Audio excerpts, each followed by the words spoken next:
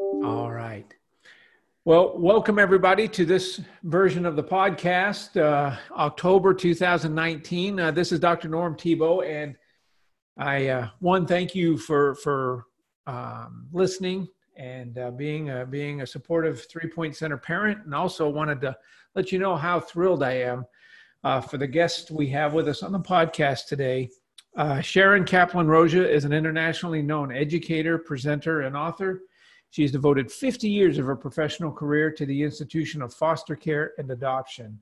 While working in public and private agencies, as well as private practice venues, she's focused on crisis pregnancy, infertility, infant adoptions, placement of children from the foster care system, including sibling groups and teenagers, and search and reunion.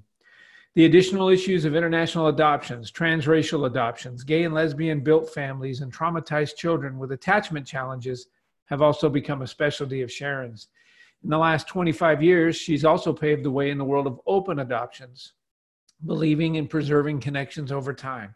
Sharon has lectured extensively, both domestically and abroad. She's written books, contributed to dozens of others, produced training videos, written curriculum to teach both adoptive parents as well as professionals.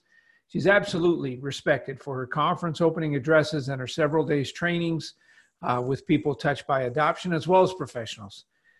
She's the co-author, along with Lois Molina, another friend of 3-Point Center, of the Open Adoption Experience, a complete guide for adoptive and birth. And she just recently released her newest title, 7 Core Issues in Adoption and Permanency, with Allison Davis Maxon. And we'll talk more with Sharon about that book in a little bit. She's been honored by the American Adoption Congress, the North American Council on Adoption, the Attach Organization, the Annette Barron and Reuben Panner Award for outstanding work in adoption, and she's received many other recognitions throughout her stellar career. Sharon is also parented by birth, adoption, and foster care, and she's watched her own family grow to include a number of great-grandchildren. She's watched the powerful forces of genetics play out in her growing family and the impact of the lifelong implications of adoption on each family member. Now, I wish to say, personally, Sharon has been so kind to me. Many of you 3-Points parents have heard, as I started 3-Point Center, we went back and I would ask some adoption experts, if you were going to open a center like this, what would you try to incorporate if it were just for adopted children? And I'm so thrilled to say that Sharon was so generous with her time and her ideas, and she was very, very kind to me. And I'm just so honored that she's a friend of our program, and to call her a colleague is an honor for me. So with that, welcome to our podcast, Sharon. I'm thrilled to be here. Thank you. Thank you so much. We are so grateful for you. Not only a 3-Point Center, but in the entire field of adoption, we've all been blessed because of your good work, and it's permeated and touched so many adoptive families. So we're thrilled to have you here today. Well, it became my family of adoption foster care over the years. So 56 years, I've accumulated a lot of wonderful people in my life, and they are the gifts of the work. Wow. Well said. Very, very well said. So you mentioned you've been involved in adoption at a variety of levels for over 50 years. Sharon, how did you become involved in adoption? Well, when I got out of graduate school and I was looking for a job, somebody told me that the best place to work was in adoption because it was like the country club of social work, and you got presents and you made people happy, and there was no downside to it at all. Wow. I can't say I've ever heard that, but wow. Yeah, 1963, that was the notion. And so that's what, I'm no dummy. It sounded awfully good to me, so that's where I went. That's wonderful. So there was the professional track there that you took, but then you've also, obviously, as you mentioned, you've parented through adoption. There's a shift there, maybe. Yeah, I did. I have one daughter through birth, and when I was pregnant with her, I had a massive kidney infection, and I lost a kidney. And so it became risky for me to carry another child. And so when she was 6, my husband and I decided that we would adopt. And before we know it, because at that time, we said we'll take any child, because I was working in the field. I was very aware of who was out there needing some stability and permanency. And we got a call within 24 hours from a local agency asking if we would take a sibling group of 2 that were multiracial, and 3.5 and 4.5. And I'll never forget, the statement made was, all they need is love. Oh, wow. And so we said, sure. And that was the beginning of our journey. And I think a really big awakening for me, both as a social worker, professional, and as a parent. Wow. Wow. What a beautiful story. So Sharon, as you've experienced this from so many different lenses, what have been the greatest changes you've seen related to adoption through the years? It's vast. When I came into the field, we had separate doors into the agency so that people would not meet each other. In fact, we spent a lot of time comparing schedules at staff meetings so that foster parents, prospective adoptive parents, and birth parents would never cross paths, not even in the parking lot. Wow. So, I came into the field where there was just still a lot of shame and secrecy. And we really saw adoption. We weren't even talking about children from foster care. We were talking about infant adoptions. And we really felt like it was a problem-solving event. So, what I've seen really through the years has been an opening up to children who are older, sibling groups, children coming from other countries, particularly after the Korean War. Yeah. Really, we saw adoption as a problem-solving event with lots of joy. And what I've seen change is a recognition of the costs of adoption and foster care, that it's painful, but it has potential for joy if everybody has the right kinds of attitudes and education to wrap their heads around the fact that it isn't the same as other kinds of parenting. I've come to think of adoption as about addition, not subtraction, and much more complex than we ever thought. Yeah. I've come to think that shame and guilt are the biggest enemies, if you will, of the joy that can be enveloped when children gain permanency. And I think we have more voices in adoption today. Voices that are coming from adult adoptees, from birth first parents, from extended family, from siblings, and also more communities involved, education, neurobiology, all kinds of treatment options that have blended with our work in adoption. So it's a much more expanded field than it was when I came in. That's amazing. That really is. When you think about all the, you're right, all the transformations that have occurred. You highlighted something that I think is really important, and it really speaks to our parents, the ones who will be listening to this, because oftentimes we get the question from parents, they were never informed about block trust or complex trauma, developmental trauma prior to adopting. Very few parents would say that they were informed about these things. So going back to what you said, the idea of the shame and these other variables that influence the joy of adopting and the joy of experiencing your child.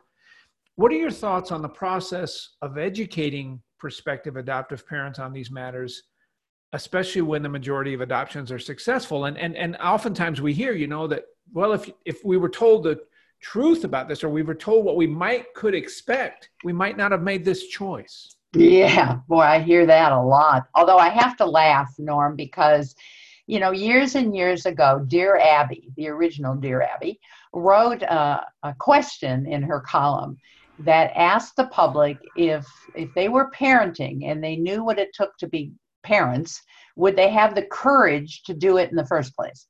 And she was stunned when about 95% of the response said no. If they'd really known what it was going to be like, they don't know that they would have had the courage to ever do it. 95%. So, yes. I had no idea. I didn't hear about that. Yeah. So, when we think about parenting in general, once we're in it, it's scary, and it's never the same with any child. So we think we master it, and then the next kid comes along and they knock us off our keister yet again. So I guess the big question for me is, what does it mean to have a successful adoption?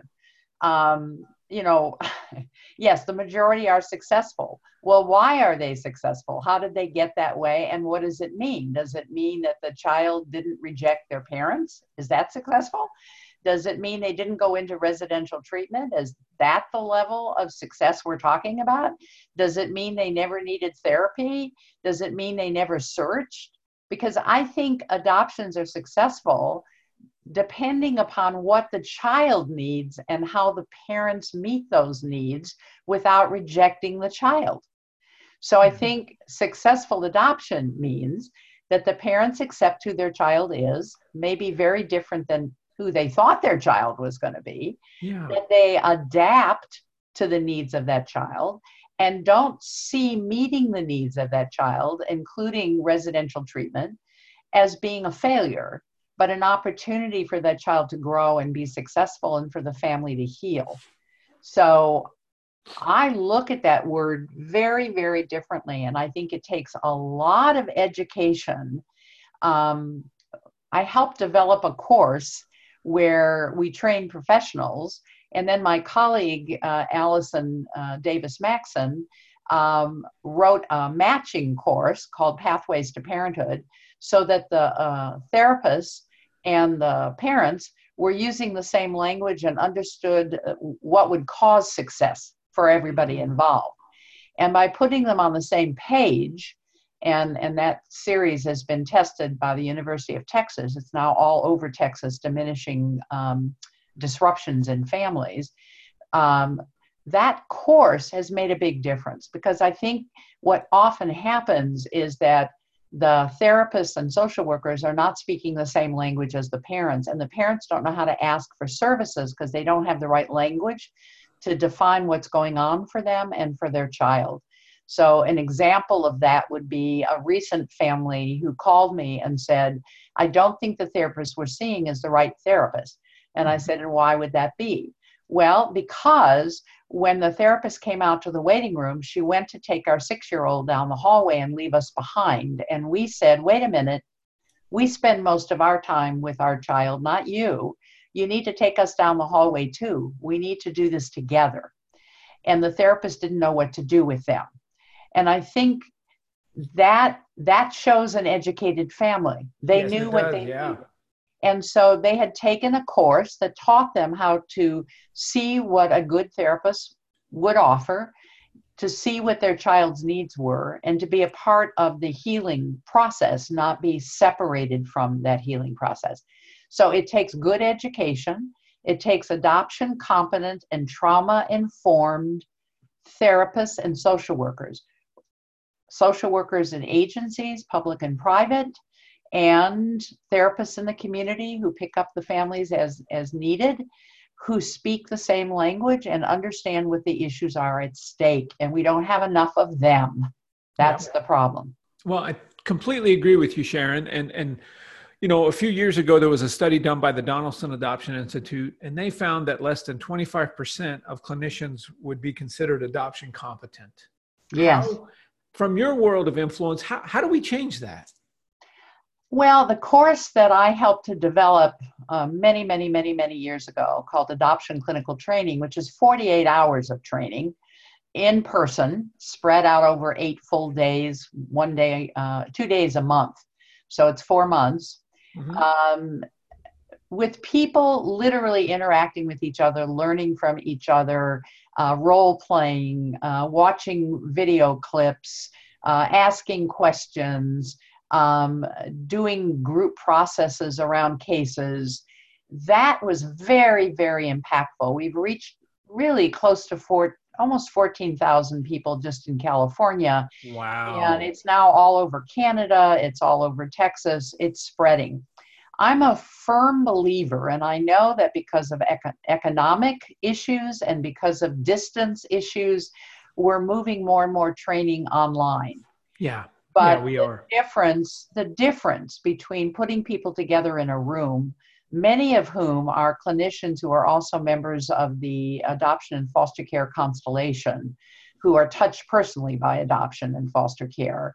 And learning with those people has really changed the skills of the folks involved in the class. So I think it's going to take a lot more hands-on education, a lot more funding, which is drying up and it makes me sad, a lot more funding to get clinicians and social workers to conferences like ATACH, like the American Adoption Congress, like the North American Conference on Adoptable Children. We need to get people there because it's being in the milieu of others and sitting in the lobby and talking and learning from each other and making connections where you can pick up the phone and I can call you, Norm, or you can call me and you have a personal relationship. Right. That's what's going to move us forward, not online separated learning in your office by your computer. I strongly believe that. Yeah, well, and you know what's interesting, not to go off on a whole tangent here, but you know, as we're learning about epigenetics and we're learning about oxytocin exchanges and we're learning about the need that people have to interact, you know, our kids are not getting that from technology, and we're not going to get it either from technology. Right. We need to be face to face. We need to be interacting. We need to be reading each other's body signals and cues to feel safe with one another and trust one another. So I completely agree with you. Well, you have that so clear. Thank you for stating it that way. Yeah, it is. It's that personal eye to eye, laughing together, being together that really, I know I come away from conferences just filled up. Every cell in my body is vibrating at a different level after I've been at a conference with my colleagues. I feel joy and fullness like I don't feel anywhere else. Yeah, completely agree with you.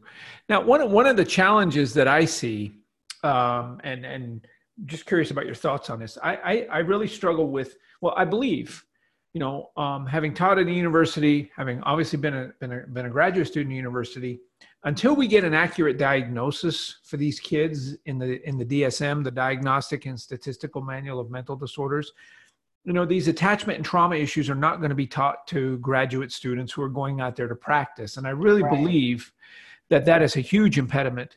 When I graduated, I knew about attachment. I knew about the masters, you know, Bowlby and Ainsworth. I knew about those theories. Right. But when I was asked if I had any adoption specific training, I said, I confess, I didn't even know there was adoption training out there.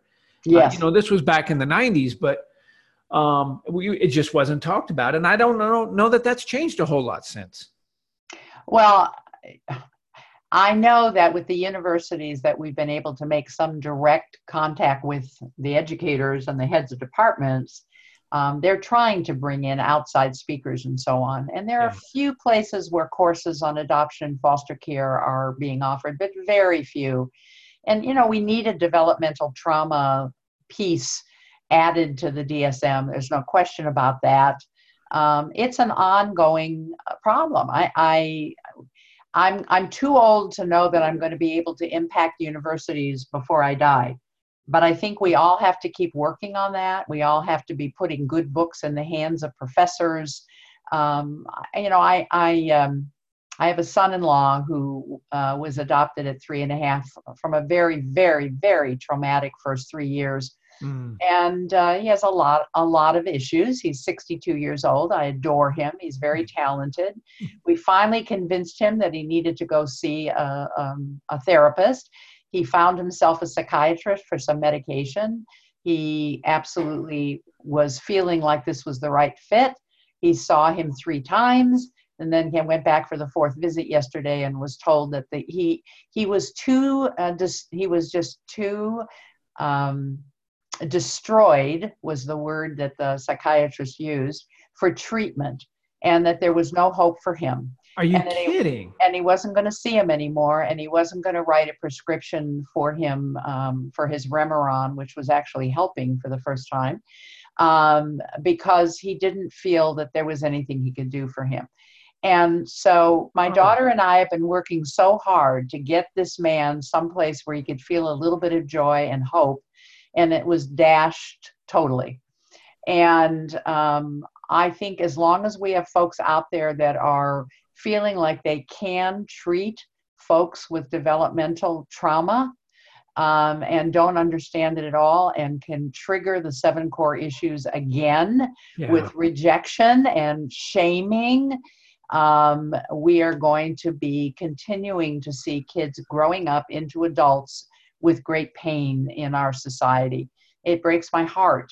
And I yell about this wherever I go, and you do, and everybody else that I respect is out there doing everything they can to change it. But it's at the university level, it's at the place where people are getting their training that we have to make a difference. And so that's the ongoing job.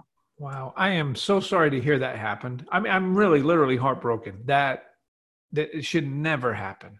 And it happens every day, not just to my son-in-law. Yeah. It happens every day. Families who come to me who've been in therapy 4 or 5 years, who come to me for whatever reason, and I sit with them for an hour and they sit there and they say to me, Sharon, and not just because it's me, it could be anybody informed, but they'll say to me, Sharon, we learned more from you in an hour that we've learned in 4 years. Why isn't this information out there in the hands of therapists? Yeah. So It is heartbreaking. It absolutely, completely agree with you. Completely agree with you. We've got to do a better job. I've long felt that the entire field of mental health has marginalized adoptive families for years. Yes. And they're marginalizing, foster families are marginalized. You know, the largest number of adoptions in this country, Norm, are relative caregivers. Yeah, kinships. Kinship adoptions. And they are really being ignored. Well, they're family. They know what they're doing. Yeah. And they don't know anything about a trauma and attachment either. So, you know, in our new book, we talk about adoption has a much broader definition today. It's anybody who is not related to the children that they're parenting and anybody who didn't give birth to the children that they're parenting. So that would include all these kinship caretakers who are related to the children but did not give birth to them and have come back into their lives at a different stage of development after trauma. Sharon, have your views on adoption changed through the years? If so, how? Oh, dramatically. First of all, I think adoption should only occur under the most absolute necessary circumstances. Yeah. I think whenever possible, children should be able to stay connected to their family trees, and that we should be putting more funding and help into keeping families together rather than separating them, because I think adoption has huge costs for everybody. I think clearly adoption should be about what children need and not what adults want. Mm-hmm. And I absolutely support keeping connections for children, cutting their losses significantly by creating whatever kind of openness can occur while keeping children safe. And I think that that's a primary issue for children. They actually have several family trees.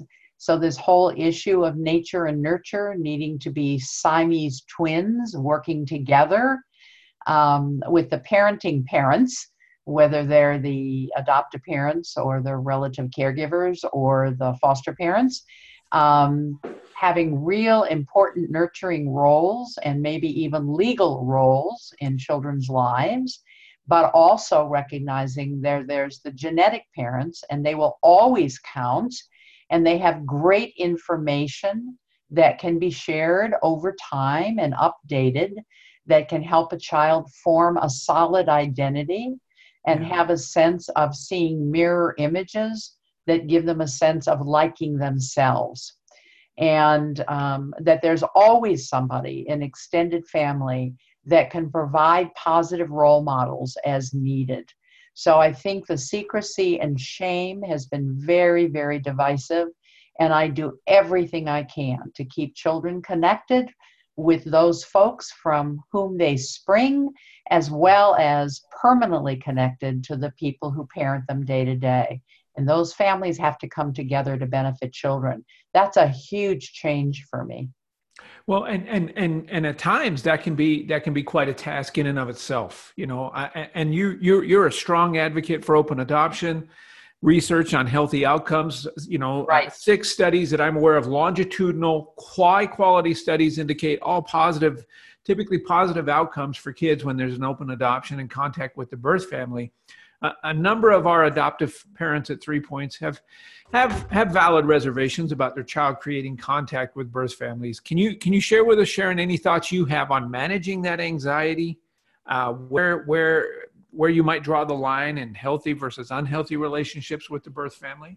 Absolutely. And I want to broaden the definition of birth family, because sometimes a birth first mother or a birth first father are not in a position to have a healthy relationship with a child if they haven't addressed their addictions, their abuse or violence, their mental health issues. But Yeah. there's a larger birth family out there. There are grandparents, aunts, uncles, older siblings, cousins that can provide information, mirror images, and healthy connections. So sometimes, when I find families are really scared, what they're frightened of are 2 things overall: that my child will get hurt or hurt again, or that I will lose my child to those Yeah. people, that my child will choose to be with them rather than with us. And to address that second issue, it's really about understanding how attachment works. And that in the same way, many of us grow up in our families of origin, and we may come into adulthood trying to take some of our parents' messages out of our brain. We can go to therapy for years, and we may learn to talk back to our parents, but our parents are never out of our brain. That's what attachment does.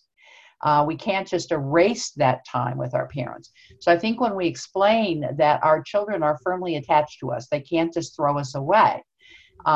They may add people, but they can't subtract us from their brain. Whether they came to us at birth or they came to us at 10, we're now a part of their brain. So part of that is addressing that issue. The other part is helping them to understand that our children need to come to terms with any abuse or violence or any fears or concerns they may have about their beginnings. They have to know that their birth first families are human beings that make mistakes, and why what happened. They have to be able to reach a place where they can confront those issues and talk to those people and ask why. They have to know that there are other people out there that reflect a positive part of themselves. Otherwise, they can feel doomed to be less than who they can be because of the good nurturing that they've had from their adoptive and foster families. So is this making sense? Sure, it makes wonderful sense. Absolutely. One of the challenges some of our parents have asked of us is, okay, so we understand the importance of the links. We understand that. How can we frame such negative behavior towards our child or unhealthy behavior towards our child in a way where our child doesn't come away feeling more shame? Well, I think we look at the general issues and then we get down to the specifics. So when I'm talking to families, I'll say to them, what do you know about addictions? Or what do you know about bipolar disorder or schizophrenia? Let's talk in general. What do you know about it? How do people get that way? How much of it's genetic? Is that part of what's frightening you? How would you know if that's coming up for your own child? What would you do about it? What if you didn't have anybody that could help? What if your child didn't have you and they were kind of out there just doing their thing and nobody really supported them? And so we start with the general kinds of questions, and then we bring it down to, what do we know about this birth family today? Have you been able to stay up to date? Do we know how they're doing today? Have they addressed these concerns? And then thirdly, you always reach out first, adults to adults.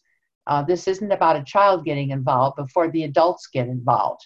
So frequently we need to help the parents find out what's happening in the lives of those first birth parents, make a connection to them, see how they're doing, see whether they would be able to maintain any boundaries, see if there's other family members who could participate. And then I often have real discussions about what would cause you to want to close again any connection. What's your biggest fear? And how do we put into place boundaries around those fears? What's beautiful in openness is that the boundaries are not walls. Walls are barriers you're not supposed to be able to get over. Boundaries can move, they can breathe. So you can create tighter boundaries when people aren't living by the standards that are important to you and you're in control. It's your house, you're legally connected to your child. You can create that. It's better to create those boundaries and test them while your kids are younger, because as your kids get older, they're going to push the boundaries. They're going to be, by social media, able to reach out. And so you want to develop these relationships while you have some control, which is when your children are younger. And that's another reason that I put forth the boundary setting early on. I don't know if I answered your question or not. You absolutely did. And you bring up a very, very good point, which is the fact that it's not uncommon for kids to come to 3 Point Center having kind of behind the scenes created contact with their, first family through social media without their adoptive parents even being aware. Right. So isn't it better to confront your own fears, see what's going on in their lives, see what's on social media, make connections, put into place some boundaries that feel comfortable for you, and then begin to introduce your child into a healthier kind of a scenario, and saying to your child, these are important issues that happen in society. It isn't just your parents who are abusive. It isn't just your parents who have addictions. This is a societal issue, and there's reasons that people act that way, and there's things that we can do to help. And we want you to understand that it isn't that you come from bad people. You're coming from folks who have an illness, a mental illness, an addiction illness. And this is what we have to do to address those illnesses. And while they're still active, they're not always safe people for you to be around. So you have to be real honest about it without putting those people down. And you have to describe it in a way that helps children understand they're going to run into it. I love that Sesame Street now has a character who's in the foster care system because her mother has an opioid addiction. It's opening up a whole other level of discussion. I think it's terrific. Wow. I wasn't aware of that, Sharon. That's really fascinating. Yeah. It's opening up discussions for children who are in foster care, but also children who were adopted because their first parents couldn't get a handle on their addictions. And so we're neglectful or abusive. Yeah.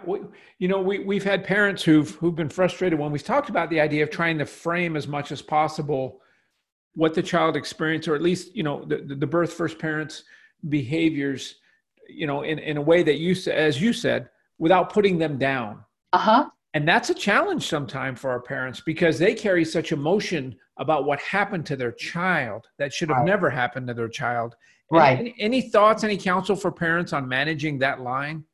Well, the first thing is the parents have to come to terms with their own feelings. I always say to parents, it's not fair to lay your anger on your child. It's horrible when somebody has impacted our children to the place where they have to go into some residential treatment along the way to deal with that trauma. Right. It's very, very painful. But we have to be able to, I do a lot of work on forgiveness. We have to help parents get to a place of forgiveness and understanding. Otherwise, what they're transmitting is anger and fear, and that does not help our children to come to terms with their trauma. So I think this is work that parents have to do. It may be an interesting discussion to have on a parents' weekend. Yeah. About how do we forgive people who have hurt our children? and have caused them to have a very, very difficult life. And we have to work on that if we're going to help our children to accept themselves. They come from these people, and they were receiving messages and information even before they were born. If there was violence and screaming and yelling and lack of proper food and lack of acknowledgement because the mother was so involved in her addictions that she never even acknowledged she was carrying that baby. The loneliness, all of that has impacted our children even in that last trimester before they're born. Yes, we have a lot to be upset about, but the only way we can help our children to heal and to forgive what happened to them and move on in their trauma is if we do the work first. And that's really about understanding and then forgiving. Wow. Sharon, I just love you. You're so wise and well-spoken. Thank you. It comes from a lot of experience with my own children. You know, it's interesting, Norm, because I had this very discussion with one of my grandchildren, who really is now the third generation that's been impacted from a family line, from the daughter we raised, who lost her mother to addiction and all kinds of trauma. And now that daughter, who we came into her life at 4.5, the kids I mentioned before, who's been out on the street. She's bipolar and doesn't always take her meds, and she's often missing. And then she left behind a couple of children that are connected to me, but other children around the country. They're beginning to find each other now. And I was having this discussion with my granddaughter, who's 34. And now she has 3 children. So I have 3 great-grandchildren. And she hasn't always made the best choices. And she's able to talk to me about the trauma now that she has to help her 3 children deal with in therapy. And her question to me was, Grandma, when does this stop? When does it stop, Grandma? How do we make it stop? You know, and I said to her, well, you know, I love you and I love them, but you know, I love your mom. And I have forgiven her, and I've forgiven your great-grandmother for the things that she didn't have any control over. And you have to forgive. You have to forgive what's happened to you if you want your children to recover from their trauma. And, you know, it's a discussion that's very meaningful to me. The whole issue of forgiveness is part of our healing work. And we all carry grievances, and we have grievances connected to our children and the hurt that they've had. And if we carry those grievances, we pass them along to our kids. And then they pass the trauma along to their kids. And so it begins with each of us. That's Absolutely. right. Each Absolutely. Of us making a different choice. And I think the boundaries always have to be set around keeping our kids safe. That's the bottom line. Is anything we're going to do going to call into question our children's safety? So I always balance that against, what if a judge said to you, you can adopt these children, but only if you're willing to stay in touch with the family of origin. Wow. Because I think it'll be better for your kids. So how do you keep your kids safe and balance that against what we now know? And some judges are saying that. I'm willing to terminate the birth family rights. I think the kids are better off with you, but I need to know that you're not going to cut the kids off from their whole extended family. How will you balance that? Because there are so many ways to be creative today. There's so many ways to maintain privacy and boundaries and still maintain connection. How are we going to do it? And that's a whole other discussion. You know, you've hit on a number of things that are really salient to our parents. Sharon, one of the ideas that you've touched on, you know, epigenetic piece, right? And that's growing. I'm fascinated by epigenetics, yes, the influence of pre-birth influences, and pull them back a little bit. Some folks subscribe to the idea of a primal wound. Right. Nancy Verrier's book, and Right. others say that adoption in and by itself is not traumatic, but yet others would suggest that epigenetics play a much larger role than adoption in and of itself. Have you any idea, or what are your thoughts on these separate pieces and how they influence this entire process, Sharon? Well, I've thought a lot about it. I hold Nancy Verrier in high regard because I think she woke up the public to some very important issues. Indeed. And Yes, she she did. validated for many adopted people experiences that needed to be validated. She put into words for many where words didn't exist. I also know, and I have friends that are cultural anthropologists who work in other parts of the world who say to me, well, that's not true in Africa. Children get passed around in tribes and so how much of that is cultural expectation? We have a really big thing here in our English culture here about bloodlines and having to have our own kids and adoption being second choice.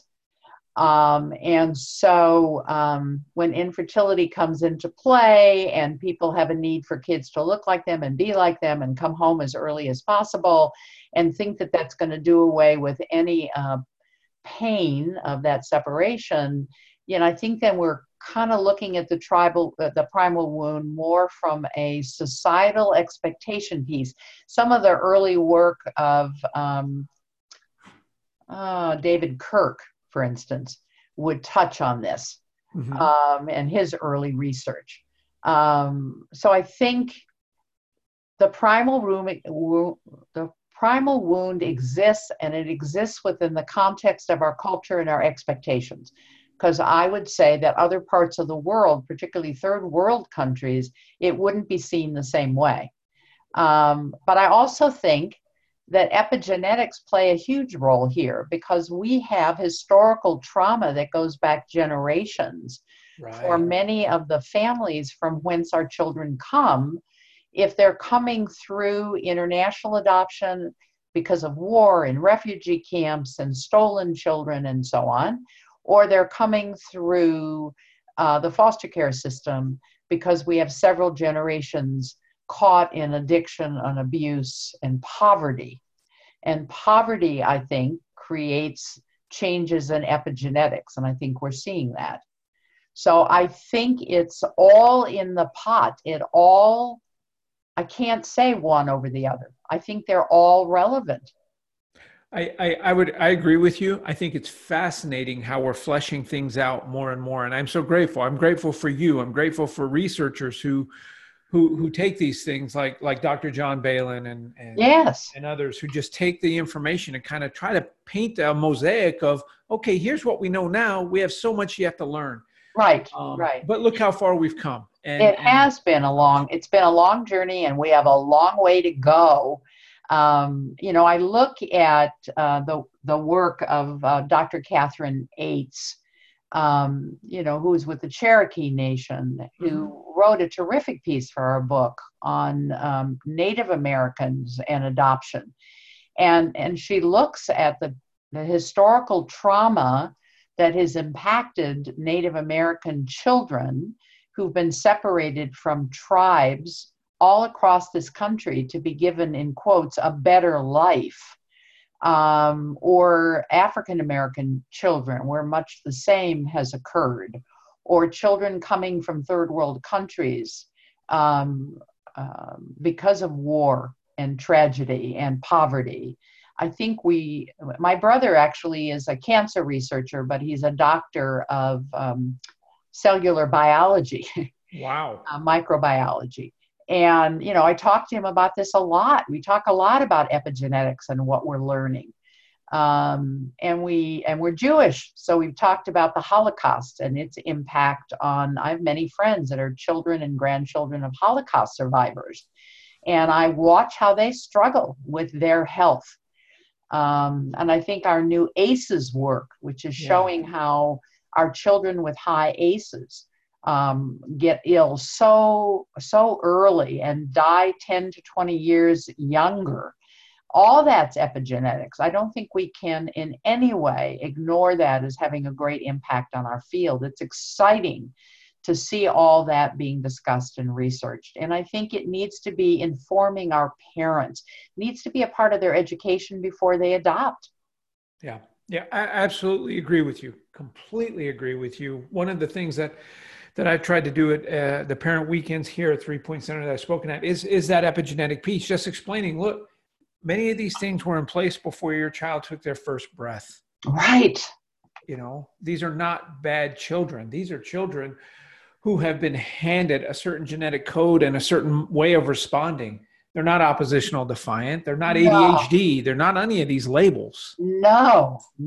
Bless you for that. What I say to families is it's a normal reaction to an abnormal circumstance. It's a normal reaction to abnormal circumstances.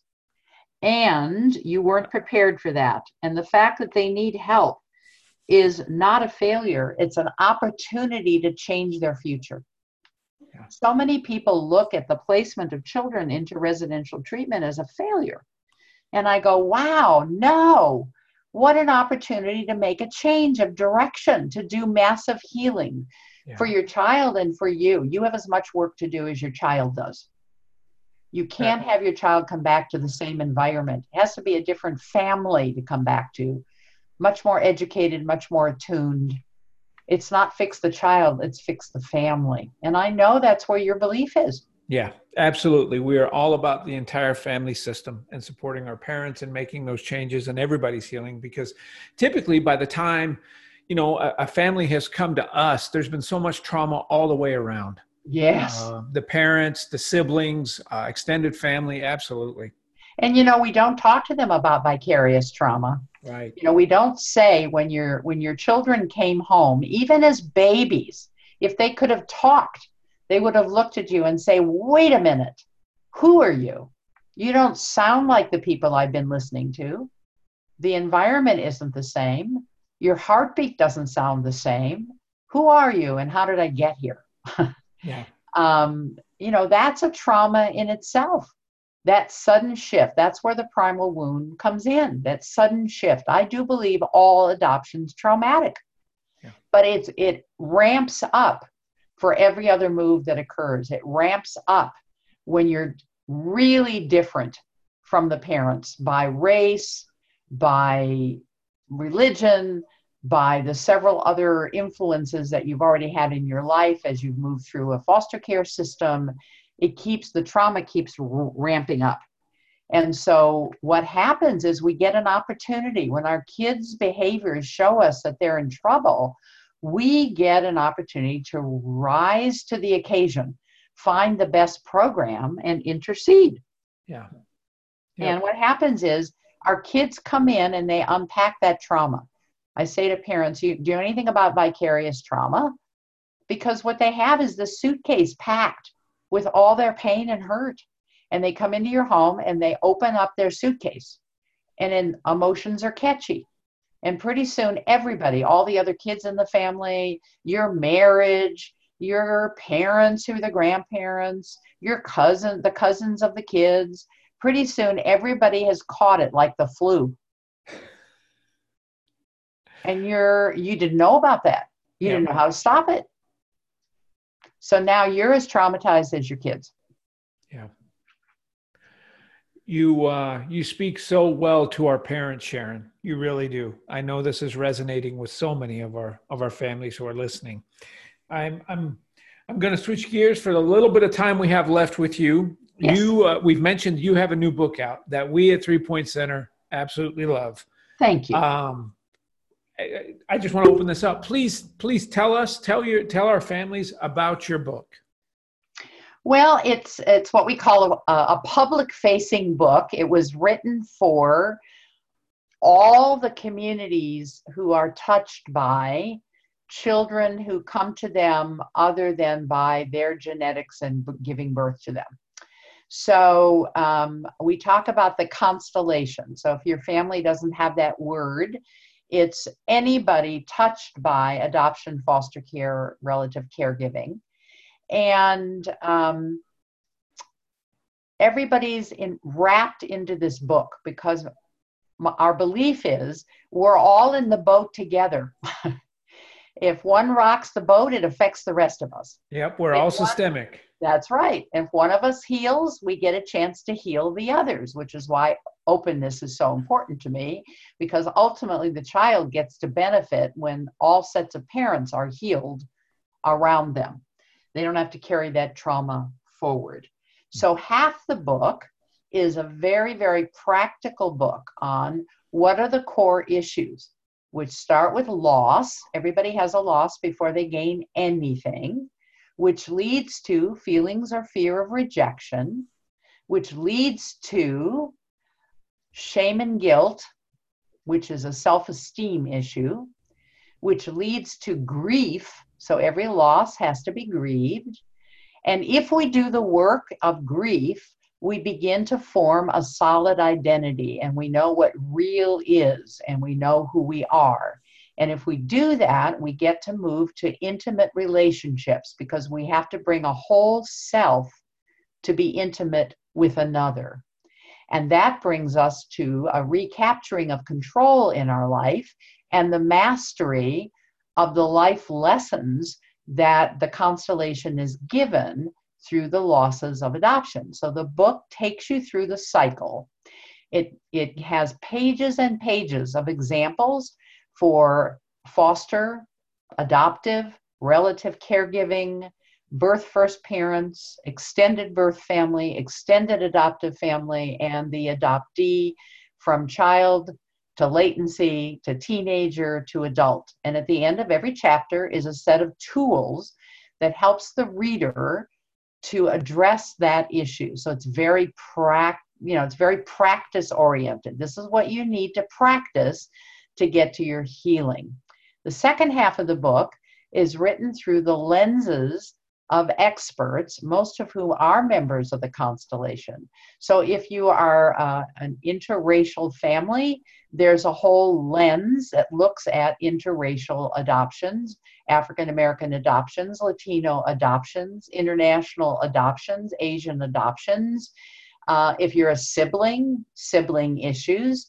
All of that is at the back of the book. There's 17 contributors to the book, second half of the book, plus articles on forgiveness, the use of rituals for healing, and a whole chart that families can use to see what the issues are as their children grow into adulthood who've had losses. What do you do at this stage? What do you do at this stage? So it's a very hands-on, friendly book. But it's long. It's a tome. There's a lot of great information in it, Sharon. But really, you know how I think about it? It's because it's heavy. It's because our work is heavy. Pick it up and feel the weight. It's almost 500 pages. So in actuality, that's our work. We have to get through that work. And I'm worried about our country today, because in many ways we're moving backwards around these issues. Yeah. And there's less money, there's less education, there's less funding for kids, there's more separation of families all over the world, there's more war, there's more refugees. It's really creating more and more trauma for children and families. And so I think we better educate ourselves as parents, because we have a lot of work to do, not only for our own family, but for in healing the community. And speaking up on behalf of our kids and other people's children. So I hope that people will read the book with that in mind. Whoever reads it is going to benefit immensely. I will tell you, Katie Soley, our clinical director, read it and immediately told all the clinicians, we all need to read this. We're all going to review it. We're going to study it together. We're going to continue. And we're so grateful, Sharon. Oh, my. So for our parents, what is the best way for them to get a copy of your book? Amazon. Yeah. It's in bookstores, but the truth is Amazon is the best way to get it. It's quick, and most people are using Amazon to purchase it. And we're grateful. And I have to say, our contact information, certainly, Norm, you can provide it to your families. And I hope to meet your family someday.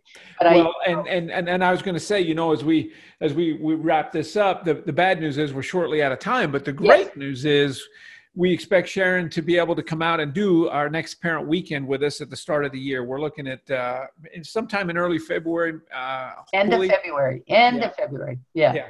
And we're setting that up with Sharon, figuring out right now with her schedule and ours, but we want to have Sharon here on our campus talking to you guys, our parents, because you can tell she's just incredible. And so, yeah. Well, and I'm always happy to talk to your families. If any of them are here in Orange County, and I know they won't be hearing this podcast, I'm just mentioning it to you, Norm, but we're doing a big thing at the Newport Beach Library tonight for free. And yeah, so, if you have any families that are in Orange County, they can come up and introduce themselves tonight and say they're with 3 Point Center, and I'll give them a special hug.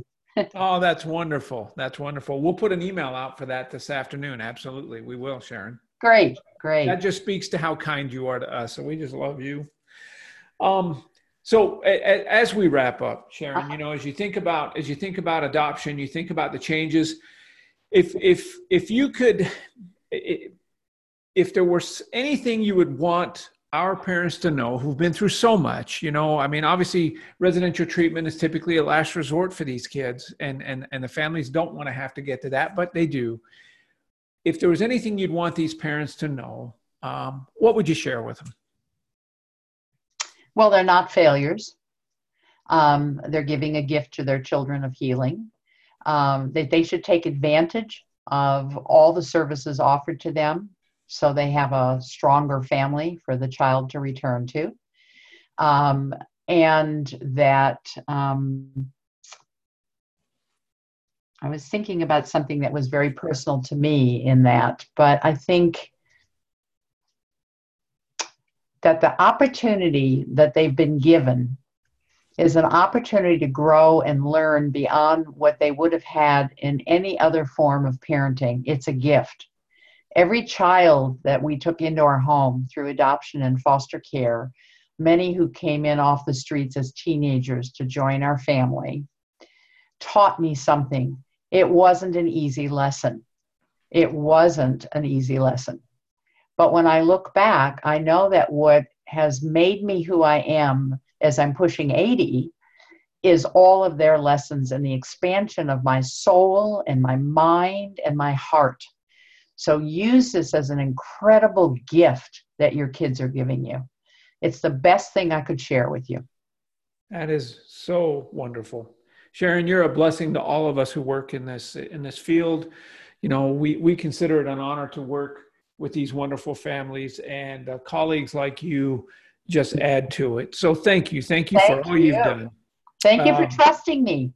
Oh gosh, just love you. So moms and dads, again, the name of the book is 7 Core Issues in Adoption and Permanency by Sharon Kaplan-Roja and Allison Davis Maxon. You will not regret that book. Please purchase it. And Sharon, we wish you the very, very best. Thank you for your time today. Just adore you. And we'll look forward to having you come out here on the ranch and meeting a lot of these parents. Thank you. And the feelings are mutual. Thanks, Sharon. Take good care. Thank you. You too. Bye-bye. Bye-bye.